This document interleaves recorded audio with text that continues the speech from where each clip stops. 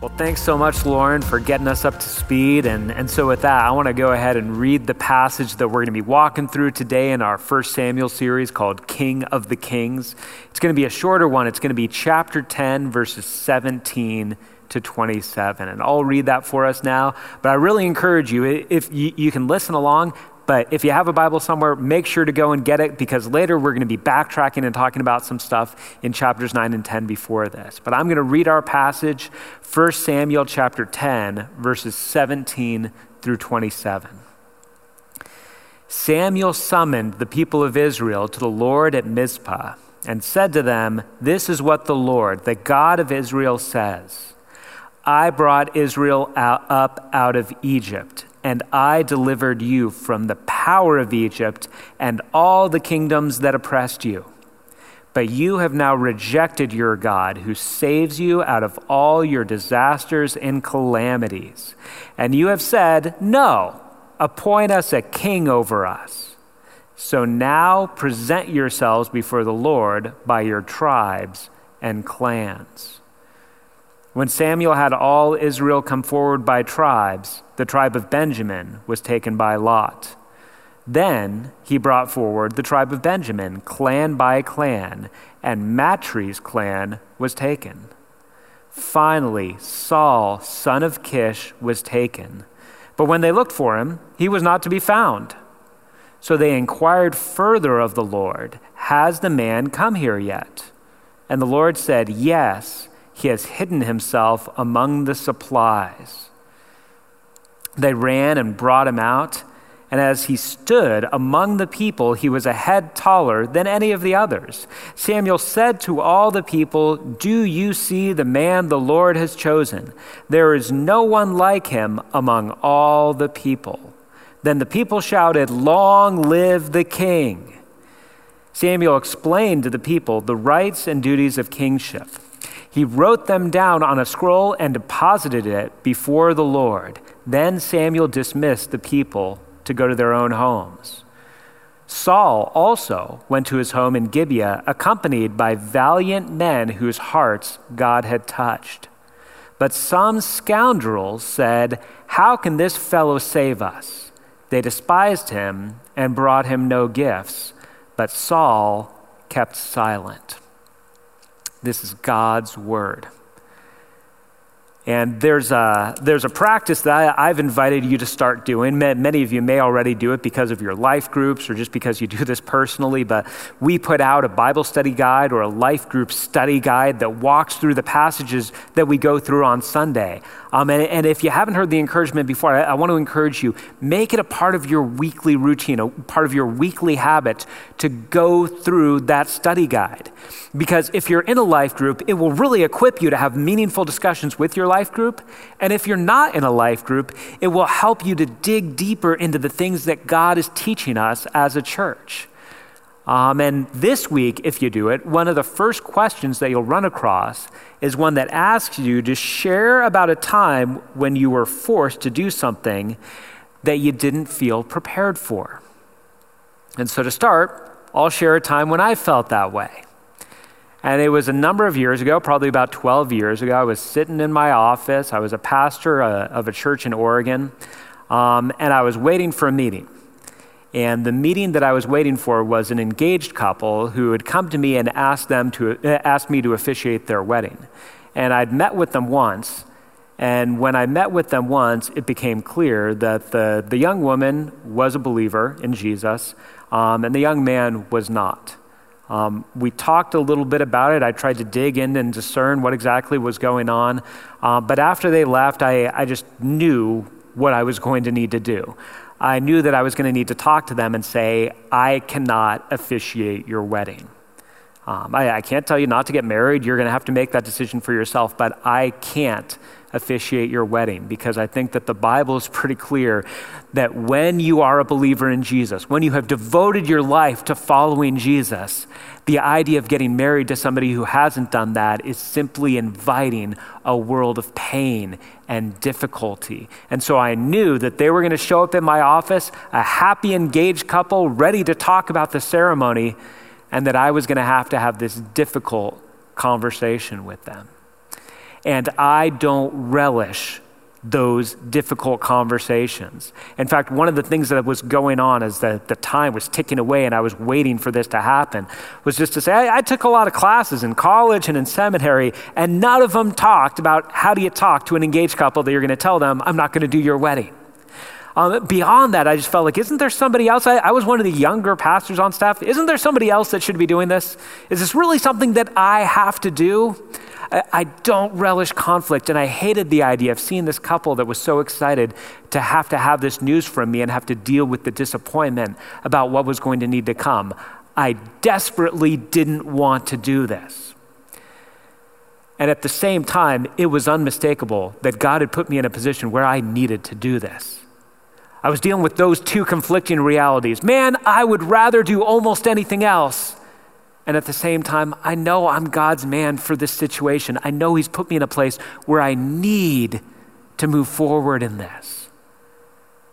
And that certainly is not the last time I've been in that situation. And if you follow Jesus, you've been in situations similar to that. Situations where you're dealing with, on the one hand, I don't want to do this. In fact, I don't know if I can do this, but I can't ignore the fact that I know that God is calling me to do this. Is sometimes God puts us in positions where following him means we need to do things that we're afraid to do. And maybe we're afraid because we're afraid we can't do them. And it's not simply a matter of saying, well, you gotta just do it.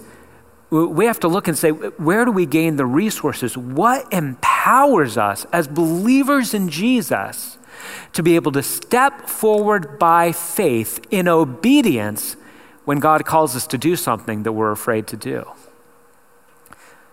And that brings us to the point now that we're going to walk back through the story in the passage that I read earlier.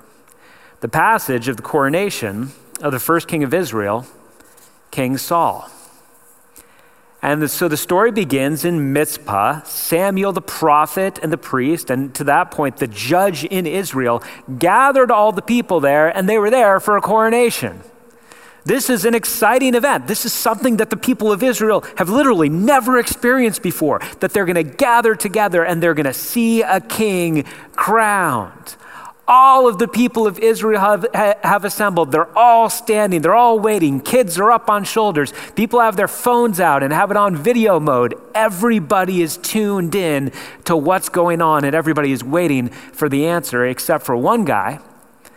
There's one guy that's hiding with all the luggage. Because apparently when the Israelites all came in, they found a space to pile all the supplies that they brought on this journey. And somebody is hiding behind all of them. And that person is Saul. And he's peeking out from behind, hoping that nobody notices him as he hears Samuel begin the speech. And Samuel's speech for this coronation begins kind of awkwardly. It starts with him saying to the Israelites, here's what God says. It was God who brought you out of Egypt when you were slaves there to Pharaoh. It was God who delivered you over and over again, but by asking for a king, you have rejected God. Samuel, in essence, is saying we should never have gotten to the point where we're here for this event. That's an uncomfortable way to start a coronation. It's almost like a pastor getting up at a wedding and saying, well, I told this couple that they should wait and that now is not the right time, but they didn't listen to me, so here we are. Samuel says we shouldn't even be here doing this coronation. But what happened was back in chapter 8, when Samuel was getting older and he was ready to kind of hang up his gloves, he was ready to no longer be the judge and the leader of Israel, but to hand it over to his sons, the elders of Israel came to him and they said, you're old, you can't do the job anymore, and your sons are ungodly, they can't do the job, so give us a king. And now is the time that Samuel's about to give them a king, but there's a guy named Saul who's hiding while all of this is going on. And the reason that Saul is hiding is because he already knows who the king is going to be, and that king is going to be him. And if we just rewind the tape a little bit and go back to chapter 9, we'd figure out how this all came about. Because we find out there was a man named Saul. He was part of the tribe of Benjamin. And he was a pretty impressive guy from at least seemingly an impressive family, a family of renown to some extent. And he was an impressive person because he was taller than everyone else in Israel. He was probably a good-looking, rugged, athletic warrior in Israel. He was an impressive person. One morning, his father Kish comes to him and he says, "The donkeys have left. We don't know where the donkeys are. I need you and your servant to go out and find them." And so Saul and his servant go on a search, and they're not very successful. They've tracked down all the neighbors' farms. They've looked in all the surrounding lands. They've gone into the villages. They haven't found the donkeys. And Saul turns to his servant and he says, "You know what? Dad's going to start getting worried about us and stop worrying about the donkeys, so maybe we should just go home." But his servant says, "You know what we should do first? We should find a man of God. We should find a seer, a prophet. Maybe he'll be able to tell us where the donkeys are." And the servant says, "I know where one is." And by the way, the prophet that they're going to go see is Samuel. And so Saul and his servant head on over to where Samuel is, and Samuel all the while has been warned by God. God the previous day had told him, "Tomorrow I'm going to send to you the man who's going to be king." And he tells him all about him, and he tells him, before he leaves you, anoint him as the ruler of Israel. So when Saul and his servant show up, they don't even know they're talking to Samuel. They say, "Do you know where the man of God lives?" And Samuel says, "I'm the one you're looking for. And by the way, those donkeys you were looking for, they're already home, so don't worry about them anymore." This must have, right away, for Samuel and his servant, convinced them this person is not an ordinary person, because he knew why we'd come and he already gave us the answer. But then he looks at Saul and he says, "You are the one on whom all the desire of Israel rests."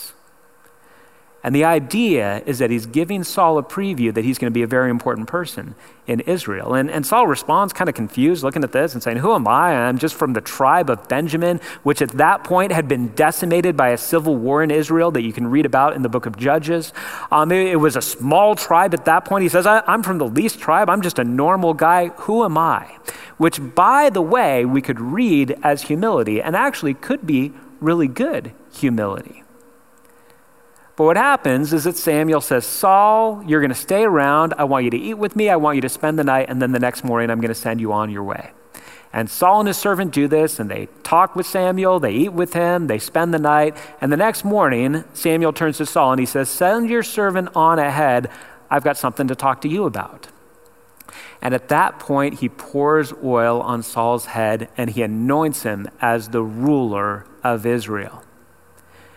And then, just to confirm to Saul that God is in this and that God had chosen him to be the ruler, he says, "On your way home, you're going to encounter three things. And I'm going to tell you a detailed account of what you're going to encounter before you're going to encounter it." The first thing that you're going to encounter is that you're going to go near the tomb of Rachel, the wife of Jacob, the patriarch from all those years ago. You're going to be near her tomb, and you're going to meet two men, and those two men are going to tell you the donkeys that you were looking for, they're already home, and your dad is worried about you now, not the donkeys. And he says after that, you're going to travel on, and you're going to get close to this famous tree by Tabor, and there you're going to meet three men who are going to Bethel to worship. And when you meet those three men, they're going to offer you some bread, and you're going to take it. And then he says, not only that, but after that, as you can continue to travel, you're going to come across a group of prophets. And the prophets are going to be coming along. They're going to be worshiping, and they're going to be prophesying. And you not only are going to encounter them, but you're going to be swept up by the power of the Holy Spirit, and you are going to join them in their prophesying. And when Saul leaves, all of these signs come to pass one by one. And you can almost imagine, just kind of think of Saul's mindset right now. He's going through the process. He's just been told that he's going to be the ruler of Israel, told that he's an important person. When he hadn't considered himself to be an important person, you might need some convincing. And so he's got these three signs. He first encounters these two men that are at exactly the place that Samuel said they were going to be. But you could look at that if you're Saul, and you could say, well, all right, Dad sent out servants to come to look for me. It's probably not that big a deal. It could just be a coincidence. But then when he goes further and gets by the tree and meets the men going to Bethel and they give him the bread, it's becoming harder and harder to deny. And then when Saul gets to the point that he sees the prophets singing and worshiping and prophesying, and then the Holy Spirit comes upon him and he joins them in their prophesying, it now has become undeniable that God is in this. It would be pretty hard for Saul to walk away from that and say, there's no way God is a part of what's going on. And yet at the same time, Saul is hiding when coronation time comes. In fact, when he gets back home after all these amazing signs had happened, his uncle asks him where he's been, and he tells his uncle that he's been with Samuel, but he doesn't tell his uncle anything about the anointing, anything about the kingship, anything about the signs that he encountered along the way. And now he's at Mizpah hiding because he doesn't believe that he's up to the task. And I just want to pause and ask you here, have you ever tried to re-explain to yourself clear signs from God that you were supposed to do something? We have an amazing power to talk ourselves out of God's clear guidance. Maybe that wasn't God telling me to do that. Maybe that was just myself. Maybe that was my own guilt. Maybe that was Satan. Maybe that was somebody else's voice. Maybe God doesn't really want me to do that. In fact, before when I thought that he did, maybe I was just sort of feeling guilty at that moment. Did God really say that? Did God really do that? Man, sometimes we are difficult to convince. We can sway the signs. We can reinterpret God's clear guidance on our lives to try to let ourselves off the hook. And Saul, despite having all of this evidence that God had led him to this point, is still trying to find a way to get off the hook. And it's worth just pausing and having us ask ourselves, are you ignoring clear direction from God because you don't like where he's leading you?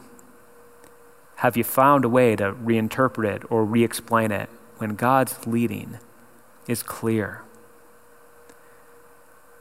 Saul does end up showing up at Mizpah. Again, he's hiding, he's waiting for things to happen. He hears Samuel's opening speech about how they really shouldn't even be there because the people shouldn't be asking for a king, and yet God in his mercy is going to give them a king, and God even says he's going to work through the king to deliver Israel from their enemies. And maybe the reason that Saul is hiding is because there's still a chance that this goes in a different direction. They're going to now cast lots to determine who the king is. And Saul could be hiding behind the supplies, and he could be thinking, all right, what are the chances? What are the chances that of all the 12 tribes, Benjamin gets chosen? And what are the chances that of all the clans in Benjamin, Matri gets chosen? And what are the chances of all of the men in the clan of Matri, I get chosen? He may have been thinking, Samuel said I'm going to be the next king, but now we're leaving it to God. And the idea of casting lots was to some extent like rolling the dice or like drawing straws, and it was a way that God worked to direct the people of Israel. And Saul waits behind the supplies, and Benjamin is chosen. And he continues to wait behind the supplies, and the clan of Matri is chosen. And then he continues to wait behind the supplies, and he himself is chosen. At this point, there's no way for Saul to deny that God is in this. At this point, there's no way for him to conclude anything but that God wants him to be the next king of Israel. And yet, in essence, the reason he's hiding at this point can't possibly be that he's saying, I don't know if this is what God wants me to do. Instead, it's got to be that Saul is looking at it and saying, being the king is a really big deal. I don't know that I'm up for it. I don't know that I want to do this. Caught between that tangle that we talked about at the beginning. This is the clear leading of God, but I don't know if I'm up for the task. I don't know if I'm prepared for this. I don't know if I can do what I'm being called to do. And the deal is we could look at this and we could say that this is humility. And humility is among just the most significant virtues that God values. He loves to dwell with the humble. Humility is core. So we could look at Saul and say, well, Saul is just being humble here. And here's the deal. There is some evidence that there's some humility in Saul. There's some good moments that he has. In fact, when Saul is found from behind the baggage, because God directed the people, that's where he is. There's a couple of different reactions that the people have to him. The people as a whole say, long live the king. And then there's a bunch of men that God stirs in their hearts, and so they follow Saul home to sort of be his army, to be his valiant men. But then it says that there's a bunch of scoundrels who despise Saul and say, he can't lead us. By the way, when was the last time you heard somebody called a scoundrel? I think Han Solo was the last person called this, but I love that it shows up here in the Bible. There were some scoundrels who say of Saul, this guy can't lead us. And how the passage ends is that we're told Saul chose not to strike back against them. In fact, later on, as chapters 11 and 12 unfold, there's a passage where Saul has a great military victory, and a bunch of the men say, now let's go get those scoundrels. Let's go put them to death for saying these things against the king. And Saul says, no, we're not going to do this. So there is some evidence for humility here, which is a good side of Saul. But Saul hiding behind the bags is not a mark of humility. It's a mark of insecurity. And don't mistake humility for insecurity. They are not the same thing. On the flip side, don't mistake pride for confidence. They're also not the same thing. If Saul had simply been humble, there'd be nothing wrong with that. That would be a very positive thing. But Saul being insecure, Saul lacking confidence, does not bode well for his reign. We're already being told from the outset, this is not somebody who is acting with the kind of confidence that God wants him to act with. And let me just clarify this, because you might be thinking, well, isn't confidence arrogance? Aren't these sort of the same thing? And I want to tell you that they're not the same thing, because confidence is different based on where the confidence is placed. And let me give you an illustration. Let's say, I know basketball isn't happening right now, but Steph Curry, one of the great players in the NBA, maybe the best shooter who has ever lived. He's an incredible shooter. If he goes up to the line to make a free throw, you pretty much can take it to the bank. It's going to go in. So let's say somebody came to me and said, we're going to go to a gym. Steph Curry is going to walk up to the line and shoot a free throw. You get to bet whatever you want that he's going to make that free throw. I'll just tell you this right now. I'm not a betting man, but I would bet on that. At the very least, I'd be like, I got to put $20 on that. That ball is going in. And I probably would be tempted to bet a lot more than $20 that he's going to make that shot. But let's say the bet goes further and he says, all right, well, here's the deal. He's going to walk up and he has 3 shots just to make one. He only has to make one of the 3 free throws. At that point, I would be ready to bet my paycheck. I would be ready to bet. That is not hard for Steph Curry to shoot 3 free throws and make at least one of them. And let's say further than that, they said he is going to shoot 1,000 free throws and he only has to make one for you to win your bet. And at this point, I'm mortgaging my house. I'm putting up everything that I have. We're getting the titles to the cars, all of our money, all of our saving, retirement account, whatever it is, we are putting everything on this. And if you looked at me and said, betting all that, being that confident, you're arrogant. And I would say, I'm not arrogant because I'm not confident in myself. I'm confident in Steph Curry's ability to make 1 in 1,000 free throws. It is easy. Do you know how easy it is for Steph Curry to make 1 free throw out of 1,000? And the answer is, not as easy as it is for the God of the universe to make Saul able to be a successful king. Saul's confidence shouldn't have been in himself and in his own warrior ability and in his own wisdom, but God had demonstrated again and again that he was in this. He had shown by signs and wonders and by miraculous things that he was in this. At this point, Saul had the opportunity to demonstrate confidence in God. To say, I know I'm not up to this task, but the God of the universe, the God that spoke and things were created, the God who delivered Israel from all of her enemies, the God who rules over all, the God who is the King of the kings, that God can make it happen. So I'm going to walk forward in confidence. I'm going to say, God, you want me to be an anonymous shepherd somewhere? That's fine. And God, you want me to be the king over all Israel? That's fine. Because you are more than capable of equipping me for what I'm able to do. In fact, as we continue through 1 Samuel, we're going to get introduced to eventually Saul's successor, David. And David has this spirit. Man, David is willing to be the forgotten shepherd boy in his family if that's what God calls him to do. And David is willing to go and fight the giant if that's what God calls him to do. And then David is willing to lead the armies of Saul into dangerous situations and into battles if that's what God calls him to do. And then David is willing to wait and not get revenge on Saul, even though Saul is trying to hunt him down and kill him, if that's what God wants him to do. And finally, David is willing to be king if that's what God wants him to do. Because David's confidence isn't in himself. This isn't arrogance. This isn't pride. This is security and confidence in the God of the universe. This story about Saul's coronation is interesting because in some ways it doesn't seem terribly eventful, but we get these hints and we get a cautionary tale about how wrong things can eventually go if we're not willing to step forward and have confidence in God.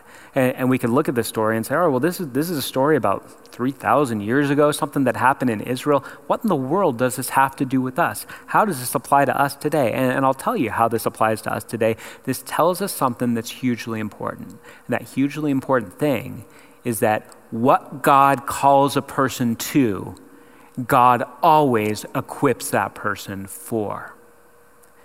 God was calling Saul to be the king, and Saul could have walked forward in confidence to say, if God's given me this job, he is going to make me able to do it.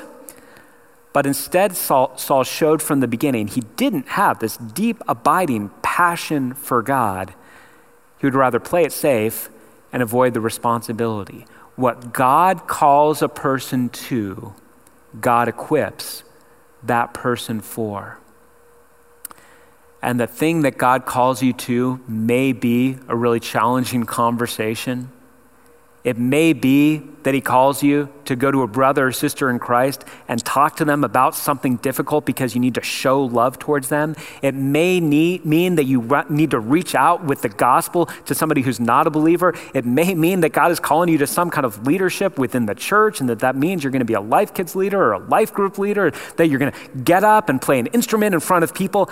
God may call you to do all sorts of things, and whatever God calls you to, he equips you for. So when you're sitting there agonizing over the reality of God's clearly called me to do this, but I don't feel up to the task, you get the opportunity to put your confidence in God. And as we do that, I want to tell you, man, we have two amazing resources. As believers in Jesus, we have two amazing resources when we're in those stressful points of saying, God's called me to do this. I don't know if I'm up for it. We have two resources that are based on the victory of Jesus Christ. And the first resource is this. If you're a believer in Jesus, you are indwelt by the Holy Spirit. In this story, we saw an occasion where Saul ends up being filled with the Holy Spirit and ends up prophesying something that he never had the ability to do before. If God calls you to be a life group leader, if God calls you to be a Go Teams leader, if God calls you to be a Life Kids leader or an Exit 83 leader, if God calls you to do those things, the Holy Spirit within you can and will empower you to do what he's called you to do. If God has put you in a position where you need to have a difficult conversation, if God has put you in the position of being a parent and having to deal with the different difficulties of being a parent, what God calls you to, God equips you for. And you have the Holy Spirit who raised Jesus from the dead, which is probably more difficult than giving you the courage to have that difficult conversation. Our first resource is that we have the Holy Spirit because of the victorious resurrection of Jesus from the dead. And the second amazing resource that we have is that we have the grace of God poured out through the sacrifice of Jesus on the cross. So that when we enter into something that overwhelms us and we're afraid that we're going to stumble and fall, and chances are good that somewhere along the way, in some sense, we will stumble and fall, grace gives us a safe place to land. I mean, as Christians, we don't want to fail. We don't want to fall short. But most of us at this point should suspect that we will at some point. And we get to walk into situations that are overwhelming to us, knowing I don't want to fail, but if I do, I have grace. I have a safe place to land. I have forgiveness. I have the patience of God. I'm adopted into the family. I know that I'm taken care of even if I fall on my face in doing this difficult thing that God has called me to do. What God calls a person to, he equips them for. And I just want to invite you to take a minute to consider what God may be calling you to. Have there been ways that God has been calling you to step forward in faith and you've been avoiding it because it's really scary? And because you don't feel up to the task, you're seeing the signs, but you're ignoring the signs, or you're seeing the signs, but you're trying to find a way to re-explain them so that you don't have to do the scary thing that you feel like God is calling you to do? Let me just walk through. I felt led to give this encouragement. So here's what I want to do. I want to give a specific application point in what we're talking about to a specific group, but I want everybody to listen in because I feel like just by me talking to this group, you're going to see that what I'm talking about is transferable. So I just want to talk for a minute to the men who are listening, and especially the men who are listening who have families. Here's the deal. At Life Bible Fellowship Church, we believe that the Bible is very clear that men are called to take the loving servant lead in their families. By the way, we're also totally aware that this is out of step with our culture to even say something like that. But we believe the Bible is really clear on this. Men, if you're married, if you have a family, what the Bible says is you are the head. Not go be the head. You are the head. You might be a good one. You might be a bad one. The core responsibility lies with you. And so here's the encouragement that I want to give you. There probably are some of you that hear that, and man, you're daunted by it. You want to go find some supplies to hide behind. You want out of that job. And you might even be looking at your family and saying, gosh, my wife is more godly than I am. I don't know why I should be the one to do this. The idea that I'm going to pray with the family, the idea that I'm going to be looking out for our church involvement and how we do that as a family, the idea that I'm going to in some way be reading the scriptures or having conversations or making a plan so that our kids really have the opportunity to develop spiritually, the idea that that's on me, I don't want anything to do with that. I want anybody else to have that job, and I just don't feel up to it. And what I want to say is, you know what? If you are in that position, God has called you to take the lead. And God never calls us to do something that he's not going to equip us for. You have the Holy Spirit living inside of you. Take steps of faith with your confidence, not in your own knowledge and not in your own wisdom and not in your own eloquence, but with your confidence being in the fact that God is in this and God has put you in this situation and that God is going to work through your simple steps of faith. Place your confidence in God alone and then just take the next step by faith. And maybe that application point is not direct for you. Maybe it is that there's a conversation that you know you need to have and you're dreading it. Maybe it is that there's a position of leadership that you know God is calling you to and you're dreading it. If God is calling you to it, first of all, he's going to equip you to do so through the Holy Spirit and through his grace. And also, if God has called you to do it, he's going to work faithfully, even if you can't see what he's going to do right away. Let me just take a minute and return to the story that I told at the beginning. And I wish this was a great dramatic story about this couple coming in to meet with me. And I was going to say, I can't officiate the wedding. I wish that what happened in this story is that they both said, my goodness, you're right. And then the guy fell on his knees and confessed faith in Jesus. And I could tell all that. The fact is I had that conversation with them and I never saw them again. But let me tell you what did happen in this conversation that I was dreading. They were obviously disappointed. And the young lady, she was crying. She didn't want to look at me, and she didn't storm out of the office, but she left the office. And the young man, who wasn't a believer, came up to me before leaving. He put his hand out for me to shake it, and he simply said, I know that must have been really difficult for you to do. Thank you for being willing to do that. I don't know if that guy ever put his faith in Jesus. I'll tell you, I was praying today. I don't even remember his name. I was praying today that he will if he hasn't already. But here's what I do know. He walked into that room thinking, for Christians, Jesus is somebody who's in the back seat just kind of hollering out suggestions that Christians may or may not take. And he left that room that day knowing that for Christians, Jesus is driving the car. They so believe in Jesus that they allow him to be in charge of all of the most important decisions in their life, including their marriages.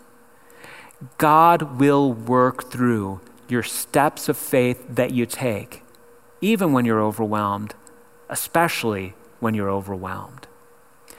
Don't mistake insecurity for humility. And don't back away from confidence in God because you're afraid that it's pride. Walk forward in simple steps of faith and step back to watch what God will do. Let me pray for us. Father, thank you that you work through us, even though we are inadequate. We are not up to the task. Saul was not up to the task. But how tragic when we think of what you might have done if he was willing to put his confidence in you. Father, lead us to put our confidence in you. Lead us by the power of your Holy Spirit. Comfort us by the grace that was poured out through Jesus. And lead us to be willing to step forward and be your men and women in the positions that you put us in to show your glory to the world around us. In Jesus' name, amen. And amen. And God bless you for the rest of this week.